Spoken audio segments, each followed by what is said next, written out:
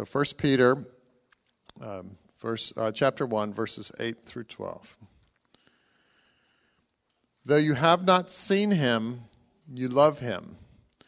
And even though you do not see him now, you believe in him, and are filled with an inexpressible and glorious joy. For you are receiving the end result of your faith, the salvation of your souls. Concerning this salvation, the prophets who spoke of the grace that was to come to you searched intently and with the greatest care, trying to find out the time and circumstances to which the Spirit of Christ in them was pointing when he predicted the sufferings of the Messiah and the glories that would follow. It was revealed to them that they were not serving themselves, but you, when they spoke of the things that have now been told you by those who have preached the gospel to you, by the Holy Spirit sent from heaven. Even angels long to look into these things. Verse 8 of 1 Peter chapter 1. See if we can get through this. This is my fourth message, and I'm not even through verse 12 yet in the first chapter. This epistle is about persecution. If you just read it, you don't know that. But if you know some history, then you'll understand it. Peter, you remember Peter? Denied Christ 3 times. You're very much like him. Did you all know that? You deny Christ and don't even know it. Did you know that? See? So this is about persecution, though. Listen to what this passage of Scripture says, knowing that Peter never said he would die for the Lord, and he denied him. Listen to what Peter has to say, verse 8. Though you have not seen him. I know people that Jesus has appeared to them. Matter of fact, I was in the presence of one of them, and they said, "There's Jesus." And I said, "Where is he? I can't see him." They saw him, but I did not. Even though you do not see him, you believe in him. Peter saw him and believed. But you have believed in Jesus and never saw him. Isn't that right? You've never seen him. And even though you do not see him now, you believe in him and are filled with inexplicable and glorious joy. I have memorized that. Inexplicable.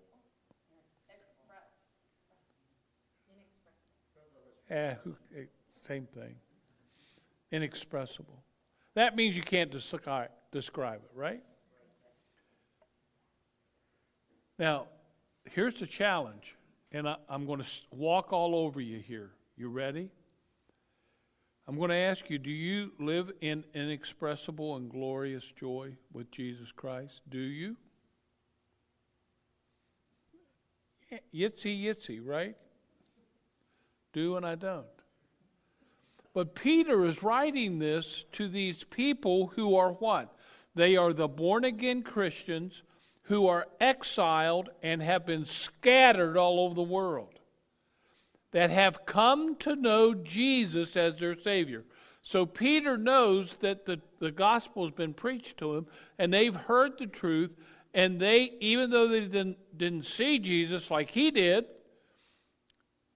they live in inexpressible and glorious joy. Do you understand? Peter is saying this is the way your faith should be. Your relationship with Jesus Christ. This is not an emotional expression. A lot of churches and a lot of Christians think that you have to have this emotions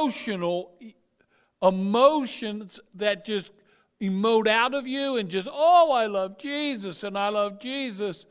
It's not talking about it. It's talking about a deep, intimate understanding and relationship with a living God and His Son, Jesus Christ. That's what He's talking about. Inexpressible. You cannot understand it. How He died for us, even though we had a problem, and the problem was sin and death. Now, people in the world do not understand what I just said, and they think that's crazy, and they think we're talking about right and wrong. They think, oh, God doesn't like this, and God doesn't like that, and God hates this, and God... No, that's not what's wrong. You see somebody, and they're dealing with something that's going to lead to destruction. And there's nothing they can do to stop that destruction from happening. Peter understands that. A born-again Christian understands that. And we are unable to express the joy that we have to know that Jesus came to us at our point where sin and death was going to dominate us and take us to hell and separate us from eternity with suffering and punishment for eternity. Now, that's what's going to happen. It has nothing to do with right or wrong. It has to do with a condition that happens when sin and death are dominant in a person's life and undealt with. Now, what does it mean, glorious joy? Inexpressible and glorious joy. Remember, joy is the knowledge and the assurance that God is going to allow His Holy Spirit to be involved in any set of circumstances that are going on in your life by the power of God's Holy Spirit. That's what joy is. Oh, it's not a giddiness. Oh, I'm so good. I'm so happy. I'm so good. It's not that. It's the knowledge. I've got my personal property taxes due on the 5th, and I don't have the money for it. See? Does that give you joy? No, the joy is that even though I have that problem, I know that before I realize that it's happening on the 5th of December, that God is working in me and through me by His Holy Spirit to resolve that issue. That's joy. Wouldn't you like to know that? That's money. Well, what if you're in a set of circumstances with a situation with another person and things are so bad that you're in pain about it every day? And no matter what you do, and no matter what you say, and no matter what you've changed in your life, that suffering continues. No matter how lonely you may be, joy is knowing that Jesus Christ is involved by the power of His Holy Spirit in those sets of circumstances with relationship. And He's going to bring a resolution. Because there's promises involved. It's a promise. I will take all things. I'll work them for good to those who love the Lord. That which was meant for evil, I will turn for good, he says. And when you have experienced it, and you should have experienced that joy, when you realize that your sin was taking you to hell and you were going to live in sin and death for the rest of your life, and then just like that, when you accepted Christ, you no longer are going to live there. You're going to live in heaven. You're going to live in peace. You're going to live in relationship with God. You're going to have eternal life. That's inexpressible joy. And that's where you taste it. That's the first time you drink the water of life and you realize that that which was going to destroy you is gone. Amen. Wow. So that's what that, see, I don't know how far we're going to get. He says that the inexpressible and glorious joy, verse 9, for you are receiving the end result of your faith. What does he mean? He means that when you believe in Jesus Christ and he delivers you from this impending danger and you taste eternal life, or resolution in your life about any situation, whether it be financially, relationally, work-wise, with raising children, grandchildren, great-grandchildren, no matter who or what it is. When your faith accepts Christ, Christ will be involved in the rest of your life, and you will experience the joy of knowing that. Do you understand that?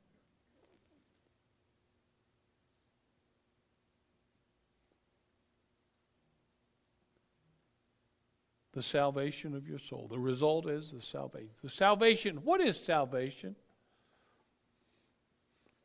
The word literally means to be delivered from impending danger.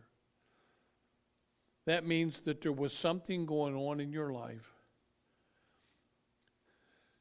that put you in a position of danger, which meant disaster. And that you could not change the disaster at hand. Now, we're taught how to handle and manage things in our life. And we can do it. We can come up with the money for the personal property tax. But we cannot deal with relationships successfully. That's why 52% of all marriages in the church end up in divorce. Christians do not know how to manage and live in relationships. At least 50% of them don't. And if 52% of marriages are not managed, then the children of those 52% of people have damaged children that do not know how to live in relationships. And then they pass that on. 25% of those children end up leaving the church and never coming back because there is no answer for them on relationships. If, I don't know, did Caleb Cooper leave? He left. He don't like us anymore. He don't like us anymore. If you didn't go last night, and that's fine if you didn't, but if you didn't go and hear the testimonies, one of the main themes in that was the inability to live in a home that was Christian and have a healthy lifestyle. That was one of the themes. That just automatically came through what people said. Salvation is being delivered from the things that the world wants to give us. The impending danger. Now, since we understand that in salvation we live by faith and we experience this inexplicable and glorious joy, inexpressible and glorious joy, that we live by faith to live in this salvation, we need to understand something. Verse 10 begins to tell us things that we never think about when it comes to salvation. Verse 10 says, concerning this salvation, the prophets. Now, who is a prophet? The definition of prophet has been misinterpreted in this church in this age. A prophet is a person who teaches the truth to people so that they may live by that truth and experience the presence of God in their circumstances. It's not procrastination. What's that word? Prognostication. It's not that. That's not what prophecy is. People would disagree with me, so you might as well know that. But a prophet is a preacher who tells the truth, that addresses sin and addresses the answer. Now, these prophets who were teaching these people who were of the elect, that were saved, that were exiled throughout the Middle East, those people were trying to speak grace to people, who spoke of the grace that was to come to you. So they were talking about, through salvation, there was grace giving you the mercy of God in your life. They searched intently and with great care to try and find out the time and the circumstances. Before Jesus was ever born, they wanted to know when he was coming, because he was the Messiah.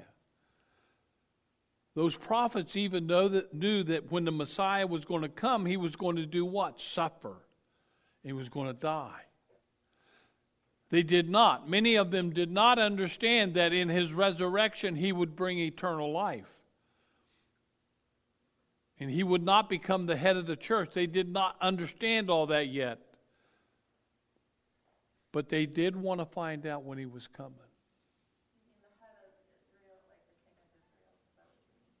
What's that? You said he would not become the head of the church. Do you mean like the king? He wouldn't become a king, like a physical king of Israel, because he is the head of the church?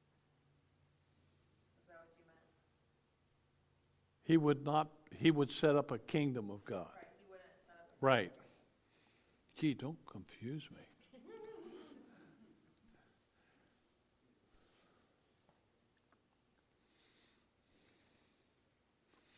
He would not become what they had known in the past, which would be a king. Okay. But they wanted to know when he was going to suffer. His suffering on the cross and his death is not to negate, but to envelop our suffering. So as a born-again Christian, we don't say, Jesus, thank you for this broken leg. We say, Lord, in your suffering, you understand suffering, you understand pain, you understand rejection, you understand all of this that goes on in my life, and because of that, you can manifest the work of your Spirit in my life so that I can overcome this and have victory through this pain and suffering, whether you have cancer. He said, by your stripes we are healed. That doesn't mean he heals every disease. It means that he understands suffering of disease. And he can work and walk through you, with you, through that. He understands rejection in relationships because he was rejected by all mankind. And when you are rejected in a relationship, whether it be a spouse or a child, or aunts or uncles, whatever the relationship is, or just anybody around you, whether it be parents, He knows what the suffering of rejection is, and He will walk you through it by the mercy and grace and eternal life that He brought with Him in His resurrection. Yes, amen. Do you understand we don't realize why we're rejected? Often we don't. People will tell you why they reject you, but that's not really the reason. The reason we're rejected is because of the world we live in, the fallenness of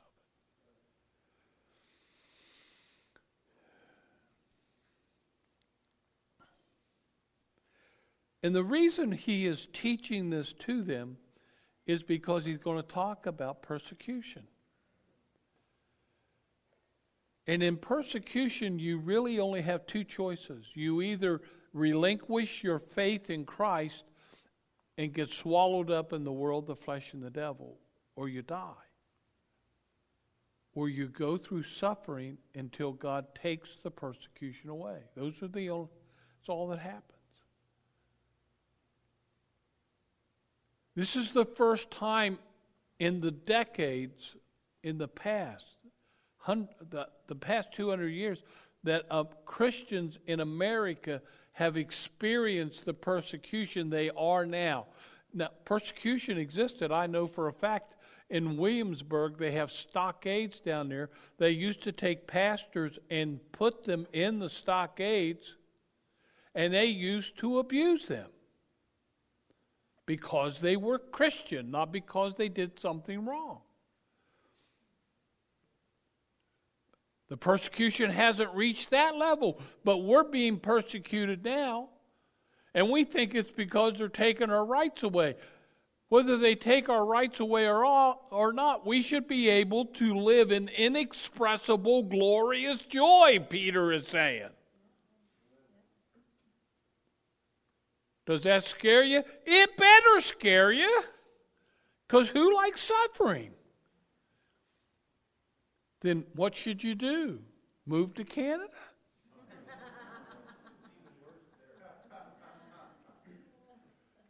What should you do? You should live in the passport that you have that says you're a citizen of America, of heaven. It's in the pulpit up here today, not having a baby. Yes. Great-grandparents. Inexpressible, glorious joy. We're citizens of heaven. And Peter is saying, look, you must live by faith in this relationship with Jesus Christ so that you can live in the relationship of salvation. Now, verse 12, it was revealed to them, that means these prophets, that they were not serving themselves but you. Do you realize that they were teaching repentance from sin so that we could be prepared for the coming of Christ, His death and resurrection, so we could have eternal life? Okay? They were doing it for us, for you, for your children, and your children's children.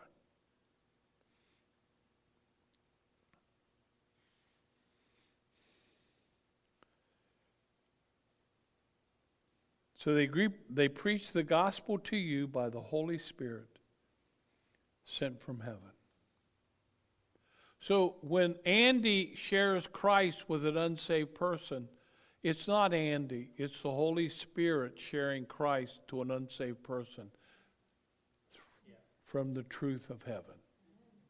When you share Christ with an unsaved person that you love and have great need for, they have a great need for Christ, It's not you. It is Christ through the Holy Spirit from heaven. So you must understand that and think, oh, okay, I'm going to share what I know to be true about Jesus. Because what you know to be true about Jesus came from Jesus through the Holy Spirit, according to John chapter 15, to us, and He told us that, so we know that it's true. And whatever you know to be true about Jesus, you need to tell people. And it comes from heaven by the Holy Spirit, straight to their heart through your mouth. We had Jesus night. I wanted to compliment Caleb. If you weren't there, you should have been there. It was good. They had excellent testimony. The music was excellent. The fellowship was excellent. There were, as far as I know, just one or two, maybe three people who do not know the Lord. We need to tell people about Jesus night. I mean, buy them a coffee and bring them. You know? Because they're going to hear about who Jesus is and what He does for people. I mean, there was astounding testimonies about what this Jesus did. The suffering that these people went through. And the power of God that changed them.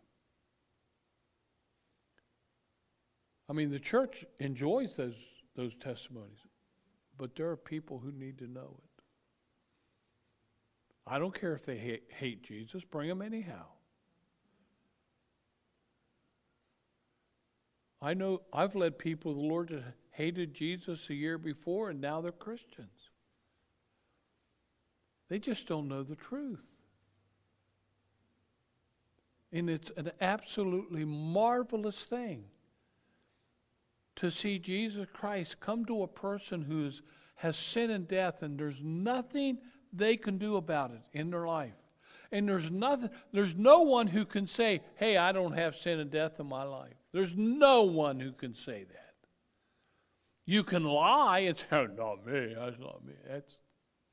I remember when I gave my heart to the Lord, and I was about a year old in the Lord. I went to my brother and his wife. He was married. I was not married to Jeannie yet. And I told my brother about Jesus. And I told him about me being saved and how it changed my life. And you know what my brother says? Oh, I got plenty of time. I'm a young man. That week, him and his wife gave their heart to the Lord. Because they realized, see, God told them they had this problem with sin and death. No matter how noble people are, no matter how well off they are, no matter how hard they work, no matter how honorable they are to one another, no matter how much they cherish relationship, you still have the problem with sin and death. And he said, I realized that I needed to give my heart to the Lord. And he did. Now this is wonderful because we come down here to the end of verse 12. And there's a statement. Peter is talking about all these things about relationships between God and man. And he comes to this statement so that he can transition into verse 13. And he says, even angels long to look into these things. They cannot discover or understand the mystery of salvation. And they cannot understand the mystery of death. Did you know angels they can't die? Did you know they're warring angels, but when they go to war, they never die? They're only defeated. Did you know that? They're a created being that will live forever. And that's why it says when Jesus comes back and with his mouth he will defeat the enemy, and the angels that rebelled in the beginning of Genesis will be cast into the lake of fire forever and ever and ever. They will never die. They do not know nor understand what a human being does. They're eternal beings. I didn't say that they are holy. They're eternal. God made them. There are billions of them.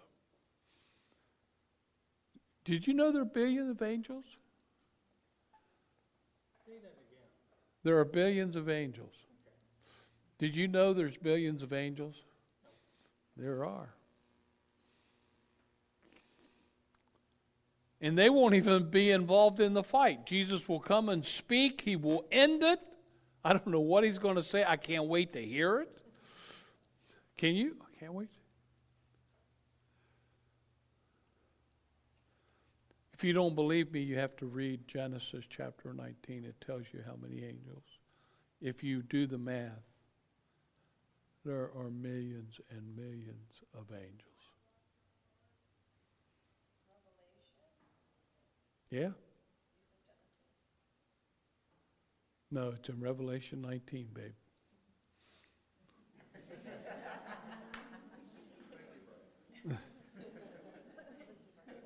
If I'm wrong, I'll correct myself. But it's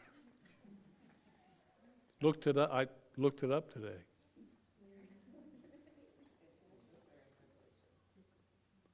God, listen. Oh, I've got to find it. Billions. And they cannot know what we know. They don't have the problem. See, once they're defeated, they're declared unrighteous and evil. Only a third of them were defeated.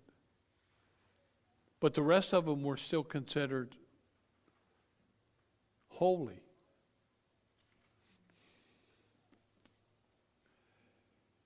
Angels can't even look into it. Now that takes us to verse 13. I'm not going there, but I want to read it. Therefore, with minds that are alert and full of fully sober. That means you have clarity of thought and understanding. So with you have a clear thought and understanding of what you have received by faith in Jesus Christ, then you're going to receive something, and that's what verse 13 goes on and talks about. If you're confused by some of your relationship with Christ, if you doubt, you need to make it clear. Why? Because you need to understand the joy that is inexpressible and glorious. That no matter what you're going to go through, God's going to take you through it. Because you're going to be persecuted. And the suffering will end in a glorious way. In World War II, we saw it. See, I could go on about that. World War II, Germany killed millions of Jews and Christians. Gassed them and then burnt their bodies. That's what they did. And those people suffered. And you say, well, what's glorious? They're all in heaven. They had their passport to heaven. The Jews will be taught later. It says it in another portion of Scripture. But the Christians are all going to be in heaven forever and ever, full of joy, power, authority. It's a utopia, but not like we think a utopia is. It's much more glorious than that. How do I know? It's written right here. If you don't read the Bible and understand it, then you're not going to understand what I'm saying. You just have opinions. Everybody's got opinions. You know that? I have the opinion that it's in the 9th chapter of Revelation, but it may not be. We'll find out. Let's stand.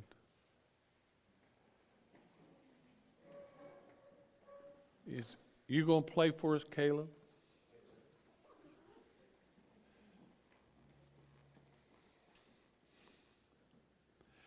If you do not know Christ and you would like to be introduced to Jesus, today's a good day.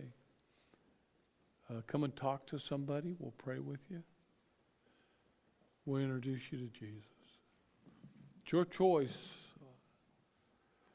When the pastor gave me that choice, I wanted to give my heart to the Lord at 17.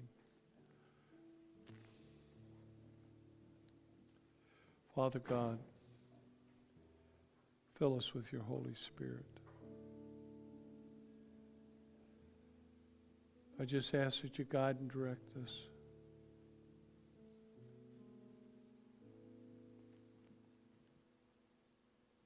Lord, we're going to suffer. If in life or through persecution, we're going to suffer. And when we realize and live in the truth that you will never leave us or forsake us, you will take that which is meant for evil and turn it for good. That you will bring us through those areas and times of our life into the victory of Christ. In Jesus' name, amen.